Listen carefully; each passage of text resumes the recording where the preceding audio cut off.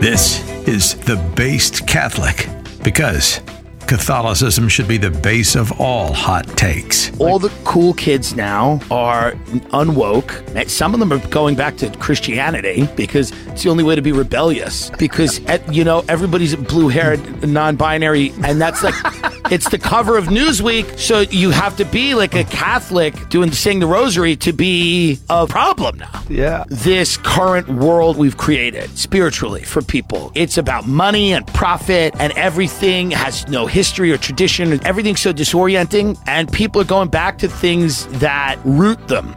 And now your host, Jessica Kramer. Welcome back to The Based Catholic. It is now 2024. I cannot believe it. In my last episode of 2023, though, I interviewed Chris Chapman, and in our talk, he referenced that the pull that he felt for his wife, Emily, resembled that of the character Andrew from Pope St. John Paul II's The Jeweler Shop, which is one of my top 3 favorite plays. So I thought to do an episode on it. Now, you either have Catholics who love it or those who have never heard of it, which is a shame because it's a good defense of marriage.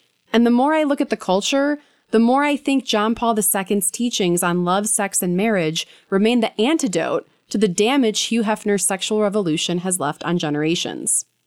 I'm sure you've heard the expression, politics is downstream from culture. Well, I would argue politics and culture are downstream from theology and philosophy. While the truth does not change, our reference point to it does.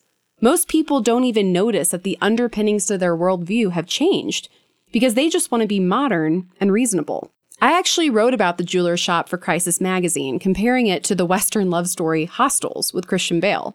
In it, I say, consider the outward gaze in contrast with the inward, and then assess the implications of that direction in the context of human relationships. In the 20th century, 2 opposing philosophers took 2 opposing views on love. John Paul Sartre, a man of Marxism, proposed that one must turn and look inward, that your life is about you. But being consumed with oneself only makes one despair. The loneliness and void drives one to want to fill up emptiness with another. But because this is a grasping desire for love in so much as it's the feeling, it does not give but only takes. This leads to the use of another human person. We see this in a myriad of ways in modern society. No-fault divorce, pre- and extramarital sex, contraceptive sex, abortion, an entitlement to marriage, an entitlement to children, and to an extent, the soulmate myth as originated by Plato. Pope St. John Paul the Great proposed an alternative, that one must turn and look outward and be filled with wonder, that your life is about giving yourself away as a gift in service to the one who you find wonderful. Anyways, it's a very short read, about 90 pages, and there's a movie which I love, even though it's a very dated one from the 80s, for the sole fact that Jonathan Crombie is in it. For those of you who do not know, he played the beloved Gilbert Blythe in my favorite series, Anne of Green Gables. This was honestly 2 worlds colliding for me. So, because when I read this a few years ago with friends and we all had questions, I decided to bring on a professor that teaches this play. Here is our debrief on Act 1. Act 2 will be later on in the show, and I'm sorry, but you're going to have to wait for Act 3 next week.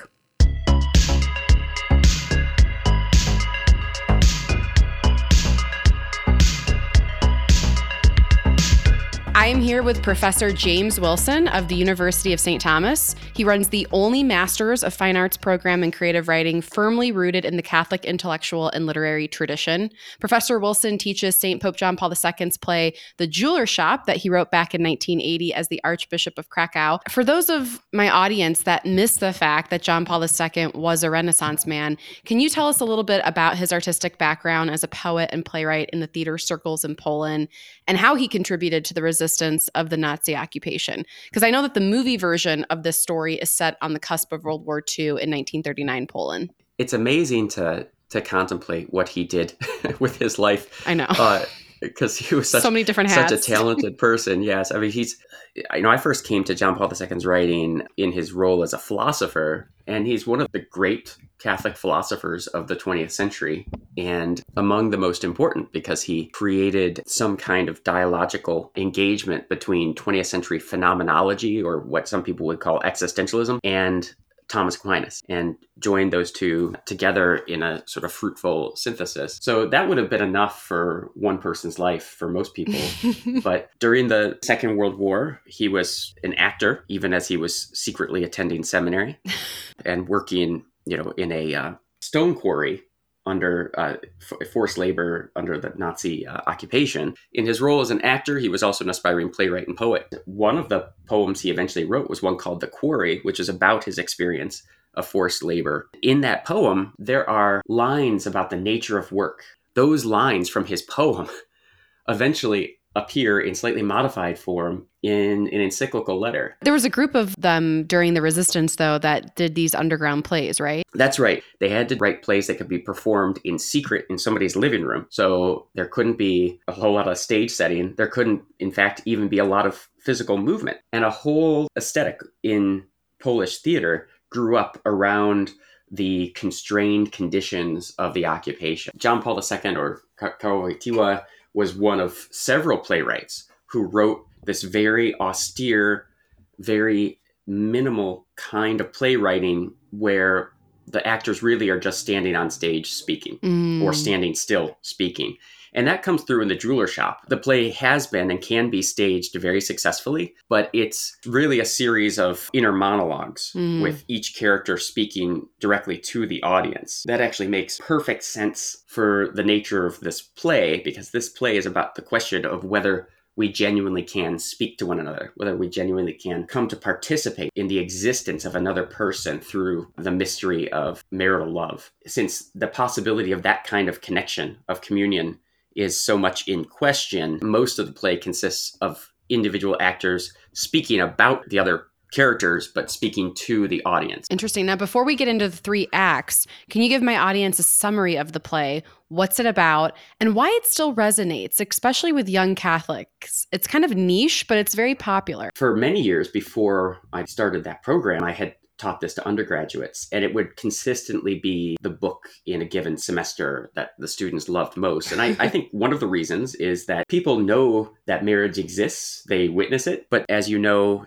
in the last 10 years and then some, our government has revolutionized marriage by debasing the nature of the institution and turning it into whatever you want it to be. And so most people who are under the age of 40 have grown up in a culture where everybody's talking about marriage, but nobody's actually talking about what marriage is. And this play is truly one of the most profound explorations of what marriage fundamentally is. And what is it? Well, it's a sacramental reality that weaves 2 existences together and does so through the unifying power of God. Everyone knows the language of wedding vows. Very few people understand what those words mean. Everyone knows what they want marriage to be. Very few people know that if you get what you really want with a marriage, you're going to get also more than you bargain for, very likely. And this play explores that, especially in the 2nd act. Yeah. Well, I actually wrote a piece about the movie Hostels, which is a Western. I actually made the claim that it's a love story. And I compared it to The Jeweler Shop because there were a couple scenes that kind of reminded me of each other. And I compared and contrasted John Paul II's philosophy to John Paul Sartre's. And so I wanted to ask you, what's the philosophical influence behind this play about love? Because some people have called it the fictional artistic expression of love and responsibility. Well, that's a pretty good summary of it. Polish writing, Eastern European writing in general, tends to be much more, you might say, philosophical. It often puts artistic form at the service of larger ideas in a way that in the American and the English tradition more generally, we tend to resist. I mean, that's why so many people, including myself, love Dostoevsky, because you have these great spiritual dramas on the stages of St. Petersburg, of the nature of the soul, etc. And John Paul II is definitely in that tradition. Eastern European literature is always on the cusp of breaking into a lecture. Yeah. You rarely do you see that in the English tradition. Can you talk about the difference between object versus subject and how loving someone for their own sake to will their good actually cures us of our solitude? Because I know that that's something that John Paul II talks about and writes about. And so I was wondering, is that infused in this story?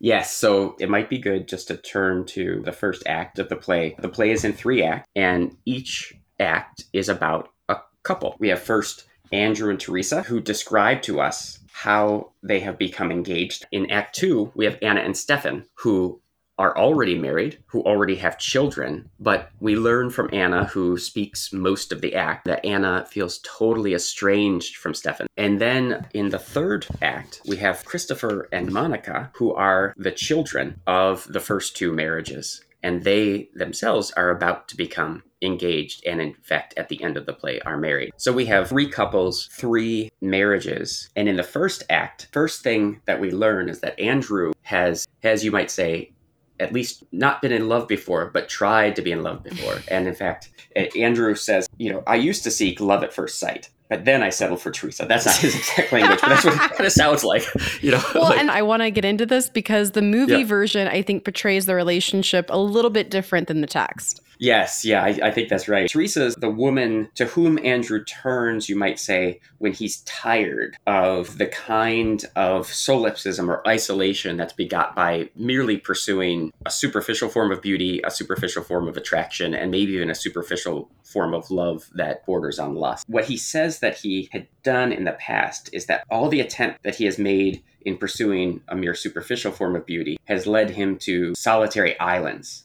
a sense of being isolated from the one that he would otherwise love. But Teresa, he feels this kind of inner pull, as if he has to love her, as if he's obliged to it despite his own sort of superficial inclinations. And it's because as he gets to know her, experiences her character, she raises the possibility of what he calls an alter ego. In our day, if you ask somebody, what's an alter ego? Somebody's going to say, well, Peter Parker is Spider-Man's alter ego. But that's not what we mean. An alter ego means another I. You ask the question about the subject object distinction. Most of us have the same understanding of the use of the word subject and object that John Paul II uses in his philosophy, but it's not the only one that's available. So what I mean by that is this. In classical philosophy and scholastic philosophy, Thomas Aquinas, etc., a subject is simply a cause of action, and an object is the recipient of that action. If I give my wife a hug or a kiss, she's the object of my action. I remember hearing on the radio 20 years ago, someone saying, well, I'm not an object, Mm-hmm. I'm not going to be an object of anyone's affection, as if to be the object of affection were to reduce a person to a chair. Yeah, like we objectify them. We objectify, exactly. And that language comes out of 18th century German idealism, and it gets developed in the phenomenology of John Paul II too. And what that language proposes is that the world may be full of objects, but what makes human beings distinct is that we are not objects, we are subjects. And what does that mean? It means we have an interior depth, a richness of subjectivity. Now, somebody in our day is very likely to say, oh, such and such isn't real, it's just subjective. That is to say, it's just in your personality. And so we often use the language of subjectivity to reduce the value of things people say. In the tradition coming out of German idealism, in the tradition of 20th century phenomenology that John Paul II is working in, the idea of subjectivity is the idea of interior depth, interior richness and mystery. To be fully subject, to be wholly subjective, means to have a wholeness of being that's denied to things that are merely objective. And so the idea of talking about an alter ego, another I, is to speak of one subjectivity, that is to say, one center of activity, of thought, of feeling, of being, entertaining the possibility that there could be other subjectivities out in the world, other persons. So putting yourself in the perspective of the other person. In the sense of encountering them not as an object, but as a full center of life, of being, and activity. You mentioned Jean-Paul Sartre. For Sartre, the human person, in virtue of subjectivity, in virtue of our consciousness, is entirely isolated. It's cut off from other people. Other people will never, says Sartre, appear to us the way we do to ourselves. John Paul II is more or less rejecting that.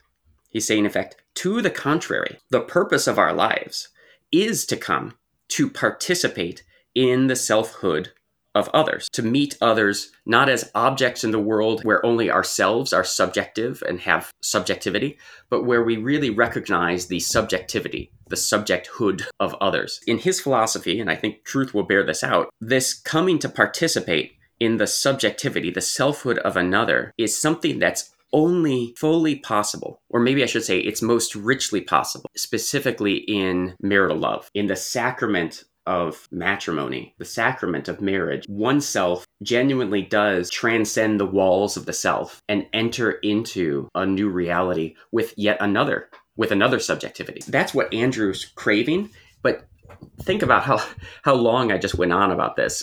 This is a play, so it has to be a little bit more efficient and a little bit clearer than the language of the philosophers. And so what Andrew says when he thinks of Teresa is that he feels pulled towards her, not because she's physically beautiful, not because of any one particular thing, but because there's some deep sense when he encounters her that she's the kind of woman who could truly become an alter ego, another I that enters into communion with the I-ness, the selfhood, the subjectivity of Andrew. And the language that we end up hearing to explain that is the idea of, he says, of throwing down a bridge. Human beings in their subjectivity might seem like solitary islands, but the kind of love that he feels pulled to have for Teresa is the kind of love where the island of Andrew and the island of Teresa could be joined together by way of a footbridge. A lot of people like myself, I think like the first and third couple, because the second couple is just such a mess. But there's a difference between how the first couple, Andrew and Teresa, are portrayed in the text of the play versus the movie. So in the movie, Andrew's like a very good looking, upright, moral guy. You really like him. He's Teresa's biggest fan. She's a pianist. She asks him deep and profound questions. Like, you can tell that there's a real relationship. He's always concerned for her when they're in the woods. He goes after her. In fact, it's his concern for that which he loves, including his country, that keeps him interested in what's going on with Hitler in Europe. And I actually love this quote from him in the film once it's clear that he's going to the front lines to defend Poland. He says, "If a country is worth living in, it's worth fighting for." And you can tell that there's a fondness of Teresa, even if he's not fully conscious of how much he likes her beyond their friendship. But in the book, because we're hearing his inner dialogue, it's intriguing in its entirety, but we see a very different version of this relationship. And when you're reading it from Andrew's point of view, it seems like he wasn't infatuated with Teresa, which is good. I think we can all recognize that. But are we gathering that he wasn't initially attracted to her? Because he's comparing her to other girls. And obviously we see the stark contrast and difference where he's kind of swept up with the sensation of them and then finds himself, like you said, on solitary islands. And he obviously cannot shake these thoughts of Teresa. You know, he always is persistently returning to her. But it feels like he doesn't want to, that it just feels like he ought to. So to play devil's advocate rereading this, I'm wondering why we find this romantic. Because, you know, there's a part where Teresa's talking about knowing about his interest in other girls, but having this assurance that she was right for him and that they understood each other perfectly.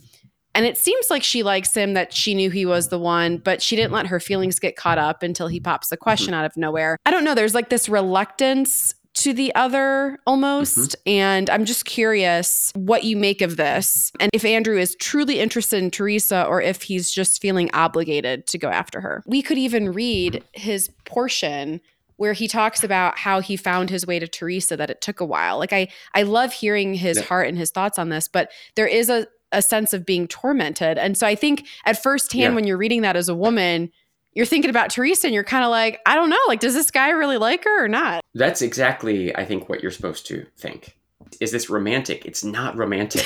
It's deliberately the antithesis of romance. We'll come back to that in Act 3, but here's what I mean by that. Andrew wants what we think of as romance. He wants love at first sight. He wants to regard love as a passion, as an emotion to surpass all. I believed in the absolute of emotion, he says. He wants to just be overcome by his feelings. The pull he feels towards Teresa is not that ecstatic pull of the feelings. It's a deeper pull. What's being pulled? The interior of his whole self. So he's being drawn not by the eyes, not by the heart, but by the whole of his being towards Teresa. And so it's not that he's willing himself to love her. I once knew somebody who said, she said, I don't love this guy, but he has asked me to marry him and he's a good guy. And so I'm going to force myself to love him. Because it's a choice. It's supposed to be, right? Yeah. I mean, it's not. I mean, sorry, it's not supposed to be. Nobody wants love to be a choice. But we tend to think, well, you're just dumb, struck head over heels. The language is always of ecstasy, of being out of control. The word rapture means seize. We want to be seized by love. And the language that we use, the romantic language we use, is always about the feeling. We think that we're just being pulled out of our senses. We enter into what Plato calls a divine madness that pulls us away from our normal, sensible self and leads us to do something we otherwise would not do, which is to give ourselves entirely to another. Well, Andrew does not have that. And when we see that he doesn't have these romantic feelings for Teresa, we think there's something defective in the love. It's interesting because in this one part, after he says the idea of throwing a bridge, I let that thought run on and even develop within me. It was not an assent independent of an act of will. I simply resisted sensation and the appeal of the senses, for I knew that otherwise I would never really leave my ego. So I understand that he's trying to view love correctly in the way that he should, but it does almost sound like an act of the will, like, because there's no feelings attached to it. I mean, the part that I like, though, is that he says, I met a few girls who absorbed my imagination and also my thoughts, but at the moments when it seemed to me I was most concerned with them, I suddenly realized that Teresa was still there in my consciousness and memory. And I instinctively compared each of them with her and even wished them to push her from my consciousness in a way I counted on it. I was ready to follow it. This is what's sad. It's like, on one hand, he's wanting to have them push her out, but that the fact that she's so persistently there, and it's such a stark difference between her versus everyone else. On one hand, you're like, okay, it is love because there's a difference between her and every other girl. However, hearing his thought process, you're kind of like, I'm hoping that there's a little bit of feeling. I mean, like, that's what's weird. In the movie, you can tell he likes her. So I guess I'm trying to understand what the text is trying to communicate. Yes. So the play is teaching Andrew and Teresa what really are the more superficial features of love that are appealing to us, and we think of them as romantic, are nonetheless going to be denied to them because they have overvalued them and they have taken what should just be signs of deep love for one another as the love itself. Interesting. So they get denied those superficial signs, and what they get is a genuine interior communion. You gave that wonderful example a second ago. Here's another example. As they're standing and looking in a shop, Teresa is looking at a pair of high-heeled shoes, and she's thinking about the shoes. But in retrospect, she realizes what she's actually thinking is, are these the right height so that when I am standing next to Andrew at our wedding, that I'll be the right height for him? So she's realizing that what's on the surface, appropriately, a superficial thought, well, these shoes look nice. That interior to that thought is Andrew. And so it's that idea of Teresa occupying or assuming an interior place in Andrew's life and vice versa that matters most. So we get this wonderful passage where Andrew says, or love can be a collision in which two selves realize profoundly they ought to belong to each other, even though they have no convenient moods or sensations. And it's not that those things are bad. They're not being condemned, but they're not enough. If they're to be the real thing, they need to be signs of a deeper interior connection. And what Andrew discovers in Teresa is that even without those signs, which he has chased so futilely in the past, it's possible for him to have that deep interior interweaving of a being and being, of self and self with Teresa. Not in the normal kind of superficial way where he just looks at her and sees the beauty of her appearance and is drawn to that. It's rather he's drawn to the beauty of truth, the truth of her being, the innermost nature of her being. And that's what pulls them together. Their love is not perfect, though. And that's actually why the two central events of Act 1 have to occur. The first is when they recall a hiking trip, which is just so perfect because, as you may know, John Paul II, in his duties as a priest, would develop different kinds of what we would now call pre-Cana programs, and he would take young couples on hikes in the mountains. So they're out on a hiking trip, and the world seems beautiful. Everything seems so brilliantly ordered to Teresa, except for one thing: mankind. Only mankind seems out of order. And then they hear a call. Suddenly, as we were standing and watching, somewhere above our heads, we clearly heard a call. It was rather like wailing, or like a groan, or even a whine maybe. And then it was not clear whether it was a man calling or a late bird wailing.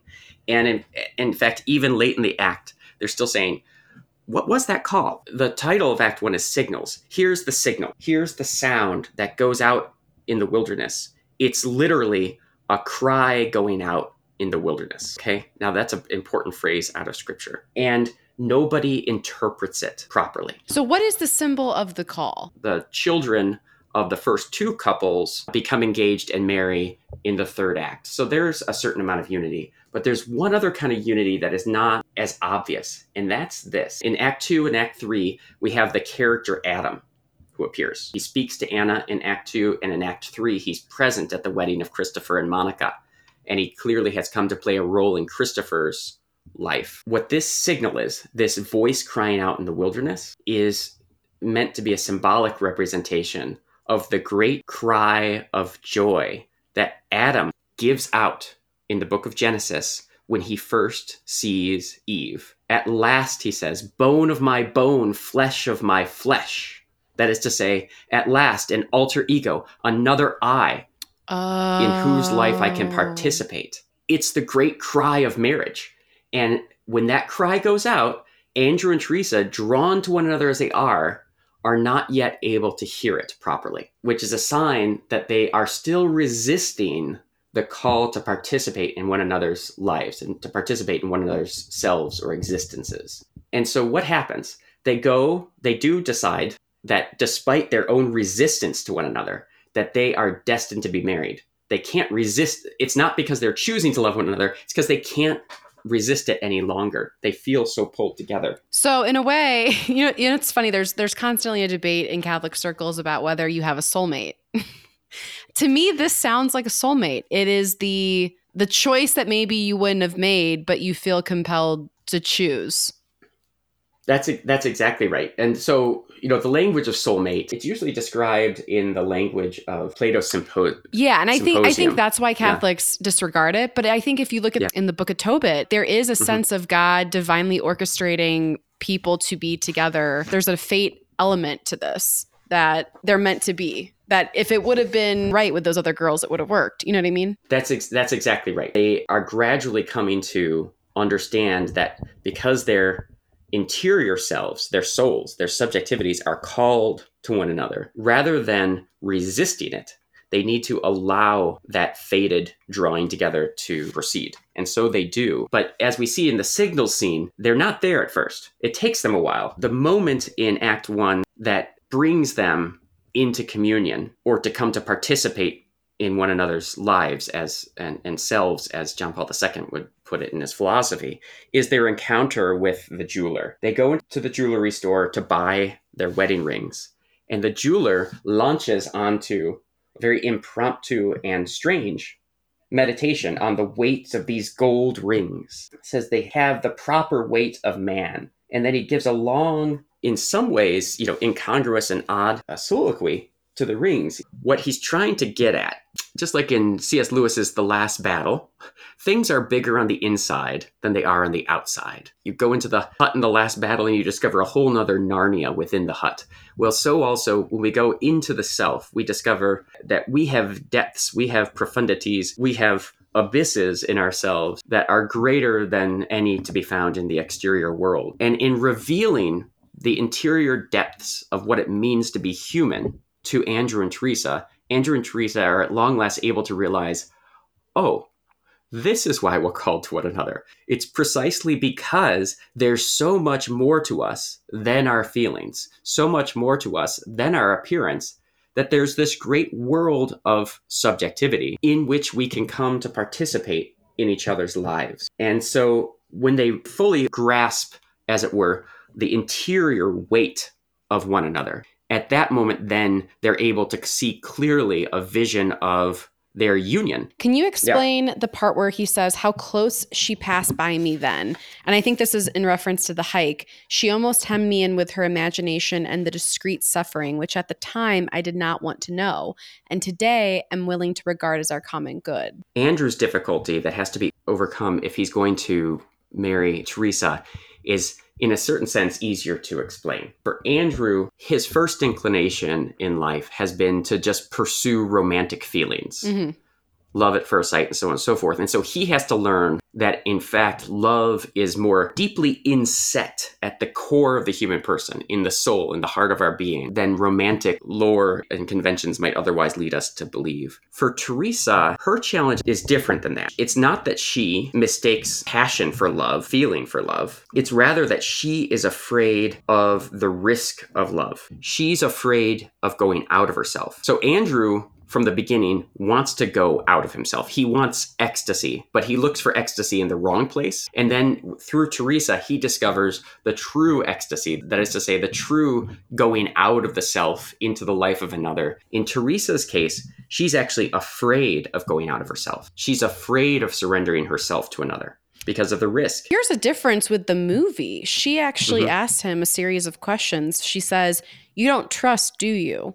What exactly? Life? Your own fate, people, God, which has disappointed you?" I mean, in the play that happens too. But the difference, I think, is that his lack of trust had led him initially, you might say, to pursue a more superficial mode of love, where the feeling itself would be the only evidence. Whereas she's actually afraid of being overwhelmed by feelings. And so both of them actually have to be taught something. They both have to learn how to love one another properly. They come to a proper understanding of love through first their experience of coming to love one another in a person that they didn't expect to love. But then the jeweler is able to explain to them what it is that they're experiencing. I was going to say it's an interesting proposal. And I wanted to get a little bit into that and what it maybe symbolizes in their love story, because Andrew is walking ahead of her and asks Teresa to be his life's companion, looking forward as if he's looking at the road that stretched out before them. She then runs to get white heels to make herself taller for him. I wanted to talk a little bit about that idea of looking outward and maybe towards God versus either inward or strictly at the other. And so I was wondering if their proposal was kind of maybe like imagery to maybe that reality. It's a great question. The place to start is usually at the beginning. And from the beginning, we know that something is a little bit unusual about the relationship of Teresa and Andrew. And it's expressed as soon as he turns around in the square and asks her, not, "Will you marry me?" but, "Do you want to be my life's companion?" And this sounds awkward. I can imagine probably making this kind of awkward proposal, but most of us wouldn't want to make this kind of proposal. We would want to say just the right thing. But the reason that Andrew says it this way is because by the time he comes to propose to Teresa, he's discovered that his love for her is not conventionally romantic. In that moment, that scene with the misunderstood signals, what they most want is to be understood, understood by another self. Where do we get this from Teresa in the text that she is, I guess, afraid of love? Teresa says, "I was always as hard as a tree that would rather rot than topple. If I cried for myself, it was not from disappointed love, and yet it was difficult." She is, you might say, the kind of classic stoic personality who hardens herself against emotion precisely because she's afraid that she'll be wounded irreparably by the experience of emotion. But she too learns that the only kind of love is a genuine opening of the self to self. In the case of the jeweler for Andrew and Teresa, ominously, they can only see as far as their wedding. When they see their wedding, they see a great chorus of all the guests raising glasses and singing to Teresa and Andrew. And each of the parts of the chorus are significant. But the third chorus says this: "New people, Teresa and Andrew, two until now, but still not one. One from now on, though still two." And this sums up the beauty of the sacrament of marriage. It can't be a marriage if there's only one. It has to be two, but they're two becoming one flesh. And yet they must remain two, or it wouldn't be a marriage. It would just be one self absorbing another in a sort of weird monistic ritual. Marriage is a participation in another I, but not the reduction of one I to the other. It's not a kind of, solipsistic absorption of the other. It's rather coming to participate in that other's subjectivity as a freestanding subjectivity that is not you. One I face to face with another I. One subject face to face with another subject. No longer just subject and object. But love passes through the body and transcends it. To have a child is to bring a new existence, the existence of the marriage, into being. And it's not just a spiritual union, it's a fully incarnate union. It's the child, okay? So their marriage will be harbored in the body of their child, meaning that the marital love they have for one another becomes visible and incarnate in this new existence that will be their son, Christopher. That's the beauty and the glory of their marriage. But also they can't see beyond their wedding, and for the reason that you suggested earlier, because Andrew's going to go off to fight in the war, and he's going to be killed in the war. And so their marriage will endure, their love will endure. It will persist just as Christopher, the son, persists in the world. Interesting way of looking at that. Andrew himself will be gone. It endures. That's both the blessing and the curse, as we learned in Act 3. That Andrew is somehow still present, but he's also not present. That's the grief that Teresa was afraid of from the beginning, and she gets it. Oh, she gets the grief. That's so sad. Well, okay, well. Yes, it is. Stay tuned. I'll be back to discuss Act 2 with Professor Wilson when we come back.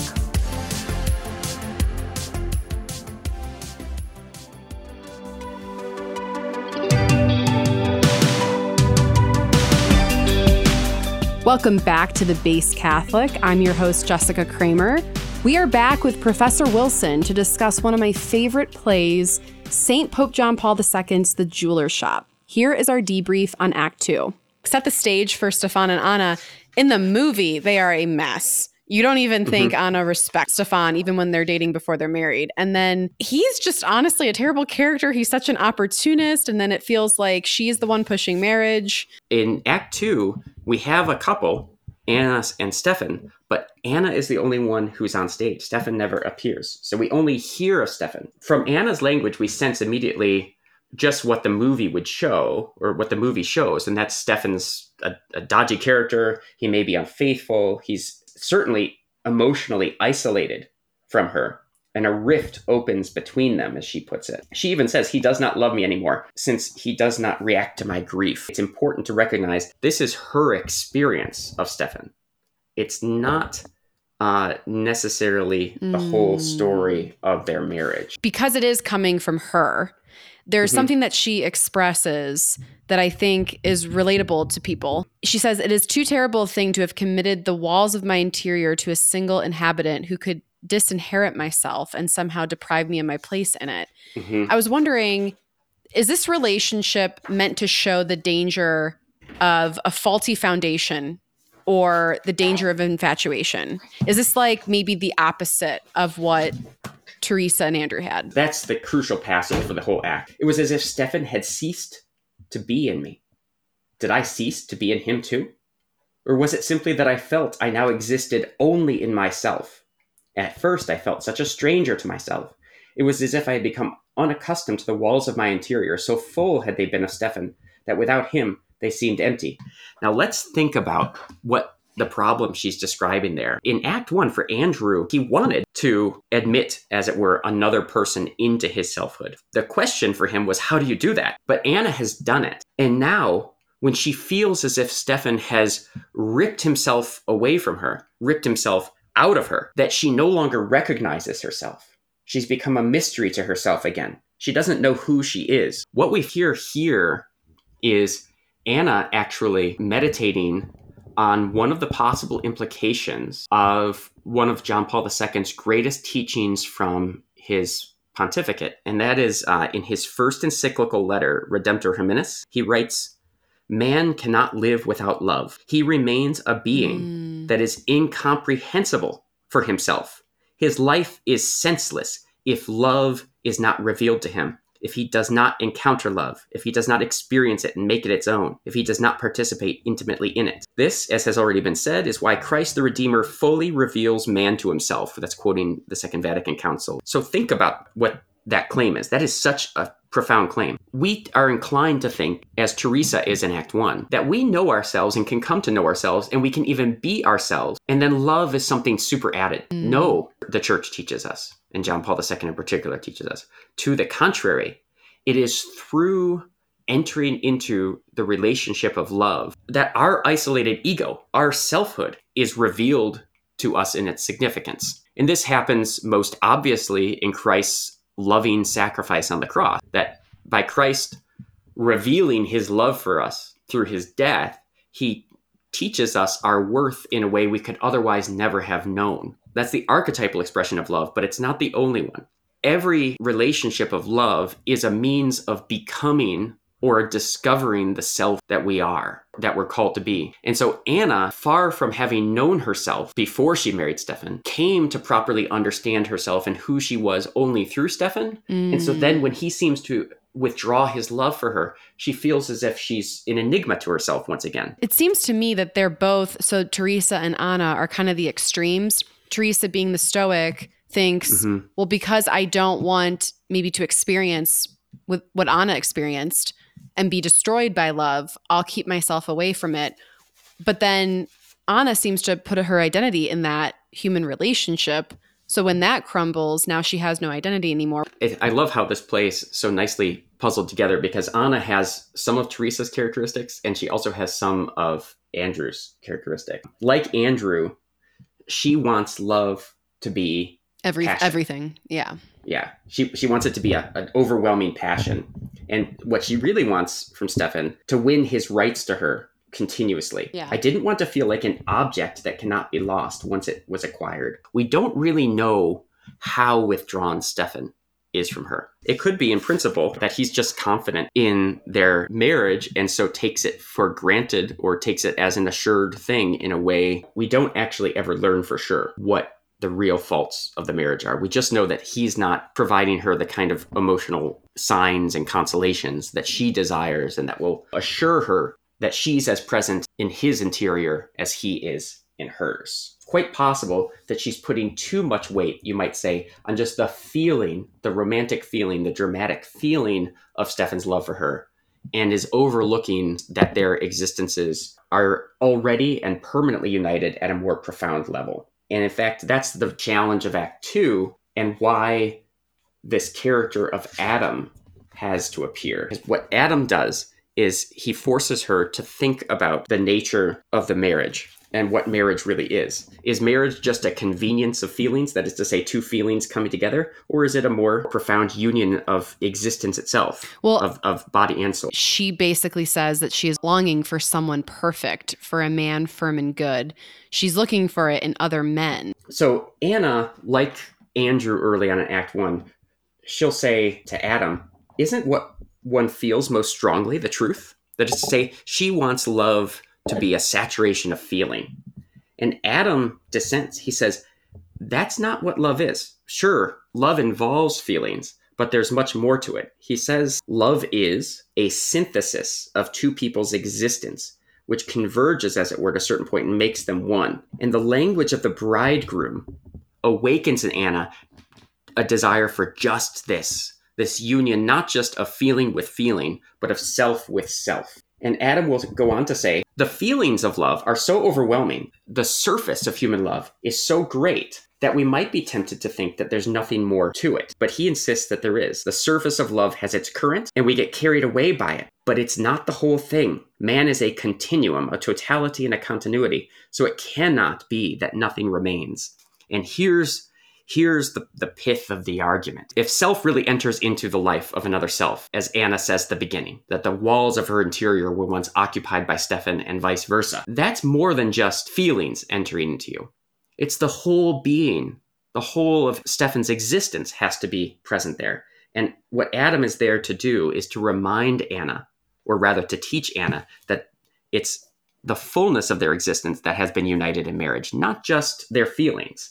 And what that means is that even if those feelings withdraw, even if those feelings fail, they're still married. In fact, this is why Act 2 makes very painful reading, and also is like a gauntlet thrown down by John Paul II, and indeed by the whole church, to every man and wife, to every marriage. What Anna discovers is that she wants to unite her existence with another. And so she goes and makes eyes at other men in the streets of Poland, I thought one interesting part was when she talks about learning what a casual woman might mean. Mm-hmm. Right. I mean, she wants something that will make her feel fulfilled, and alive. That will make her feel alive and occupied.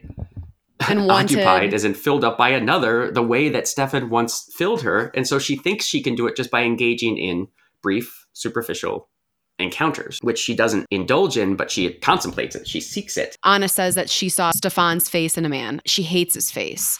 And I had Jason Everett on my show. And when we were talking, he mentioned how when love is viewed wrong, when that infatuation almost turns on you and it disappears, you experience hatred of the other because you've lost the feeling that they once gave you. Do you think that that's what's being communicated here? The theologian Brad Petra has written a book called Christ the Bridegroom. It's a marvelous book precisely because it brings out how rich, in fact, how ubiquitous is the theology of the bridegroom in both the Old Testament and in the New Testament. That Christ, the Messiah, is from prophecy on consistently represented as the bridegroom who will come to save his bride. And so when Adam begins to speak of the bridegroom coming, that's like the old covenant, Adam from the book of Genesis, prophesying the coming of the New Testament, of the new covenant, of Christ himself.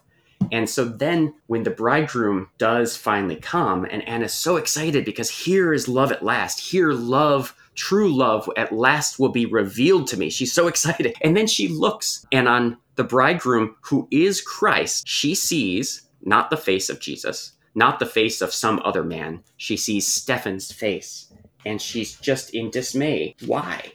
Why must he have Stefan's face? That is to say, why must the figure of love itself, God is love itself, Christ the bridegroom is love itself, why must the figure of love itself have Stefan's face? And here is, as I said, the great challenge, the gauntlet thrown down by Act 2. Here are the words of Christ himself, of love itself. Beloved, you do not know how deeply you are mine, how much you belong to my love and my suffering, because to love means to give life through death. To love means to let gush a spring of the water of life into the depths of the soul.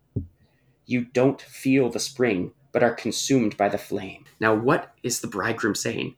He's saying, first of all, love gives life through death. Christ died on the cross. His absolute surrender in love for us is a revelation to us of who we are. Christ as love itself, love with a capital L. That love reveals to Anna the nature of her sacramental marital love for Stefan and Stefan's for her. If Christ is the bridegroom, Christ also carried the cross and died on the cross. If Stefan has the face of the bridegroom for Anna, and he does, that means that this man to whom she is married may also be, however painful it is to even entertain the possibility, he may also be the cross she has to bear. And it's through the bearing of the cross of her union, her marriage to Stefan, that she will discover, however painfully, the nature and the depths of love. Here is the quintessence of the Catholic Church's teaching on marriage as countercultural. In our day,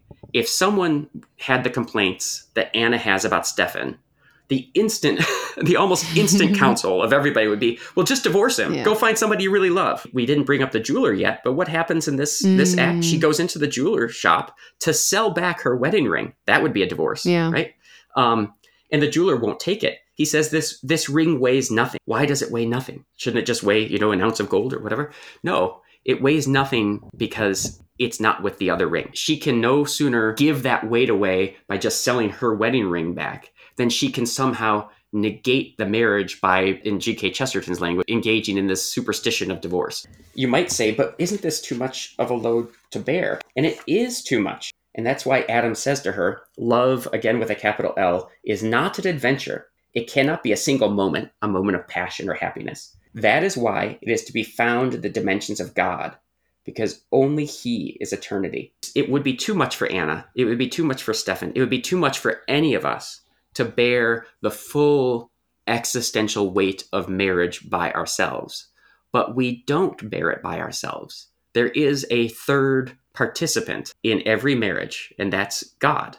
It's God who bears the weight. And so Anna does not have to rely purely on herself. She has to rely on God, who's actually holding her union with Stefan together. The way I see Act 2 as unfolding is that in Act 1, we learn that the nature of marriage is to come to participate in the self of another, so that you're simultaneously one, but also still two. What Act 2 is revealing to us is really twofold. First, that we need love and what it reveals, even to know our own self. So you could almost go so far as to say that there's no such thing as the solitary ego that Andrew talks about in Act 1. You don't know yourself until you love and have been loved by another. Love reveals the self to us. So the self never fully exists alone. It never knows itself fully alone. That's how dependent we are upon the relationship that love makes possible. It's not just a choice to go out of ourselves, to come to know another and to love another. Even to know and to love ourselves, we have to engage in the relationship of love that goes beyond us. But the other part is this, that marital love really is not just metaphorically or figuratively speaking a synthesis of two existences. It's not only metaphorically a union of two into one flesh. Sacramentally, that's the actual reality. And because we don't perform the sacrament is performed by God. That union is not up to or at the discretion of the valences of our will on this day or the other. Okay, so we're going to be finishing our discussion on the jeweler shop next week with Act 3. Make sure to listen for that conclusion. I want to thank my guest, Father Kevin Estabrook of Cleveland, for being my show's chaplain, Mark Cummings for helping me with this week's show, and you for listening. Please share this episode on Apple or Spotify with anyone who you think might enjoy it, specifically anyone based. I need more based. If you're like Aria and need more based, make sure you never miss an episode of The Based Catholic, Saturdays at 5 p.m. on AM 1420. The Answer, as well as on all podcasting platforms and on Facebook, Instagram, and Twitter. Jessica Kramer helps you be Catholic and be based. There's a show. That's a show.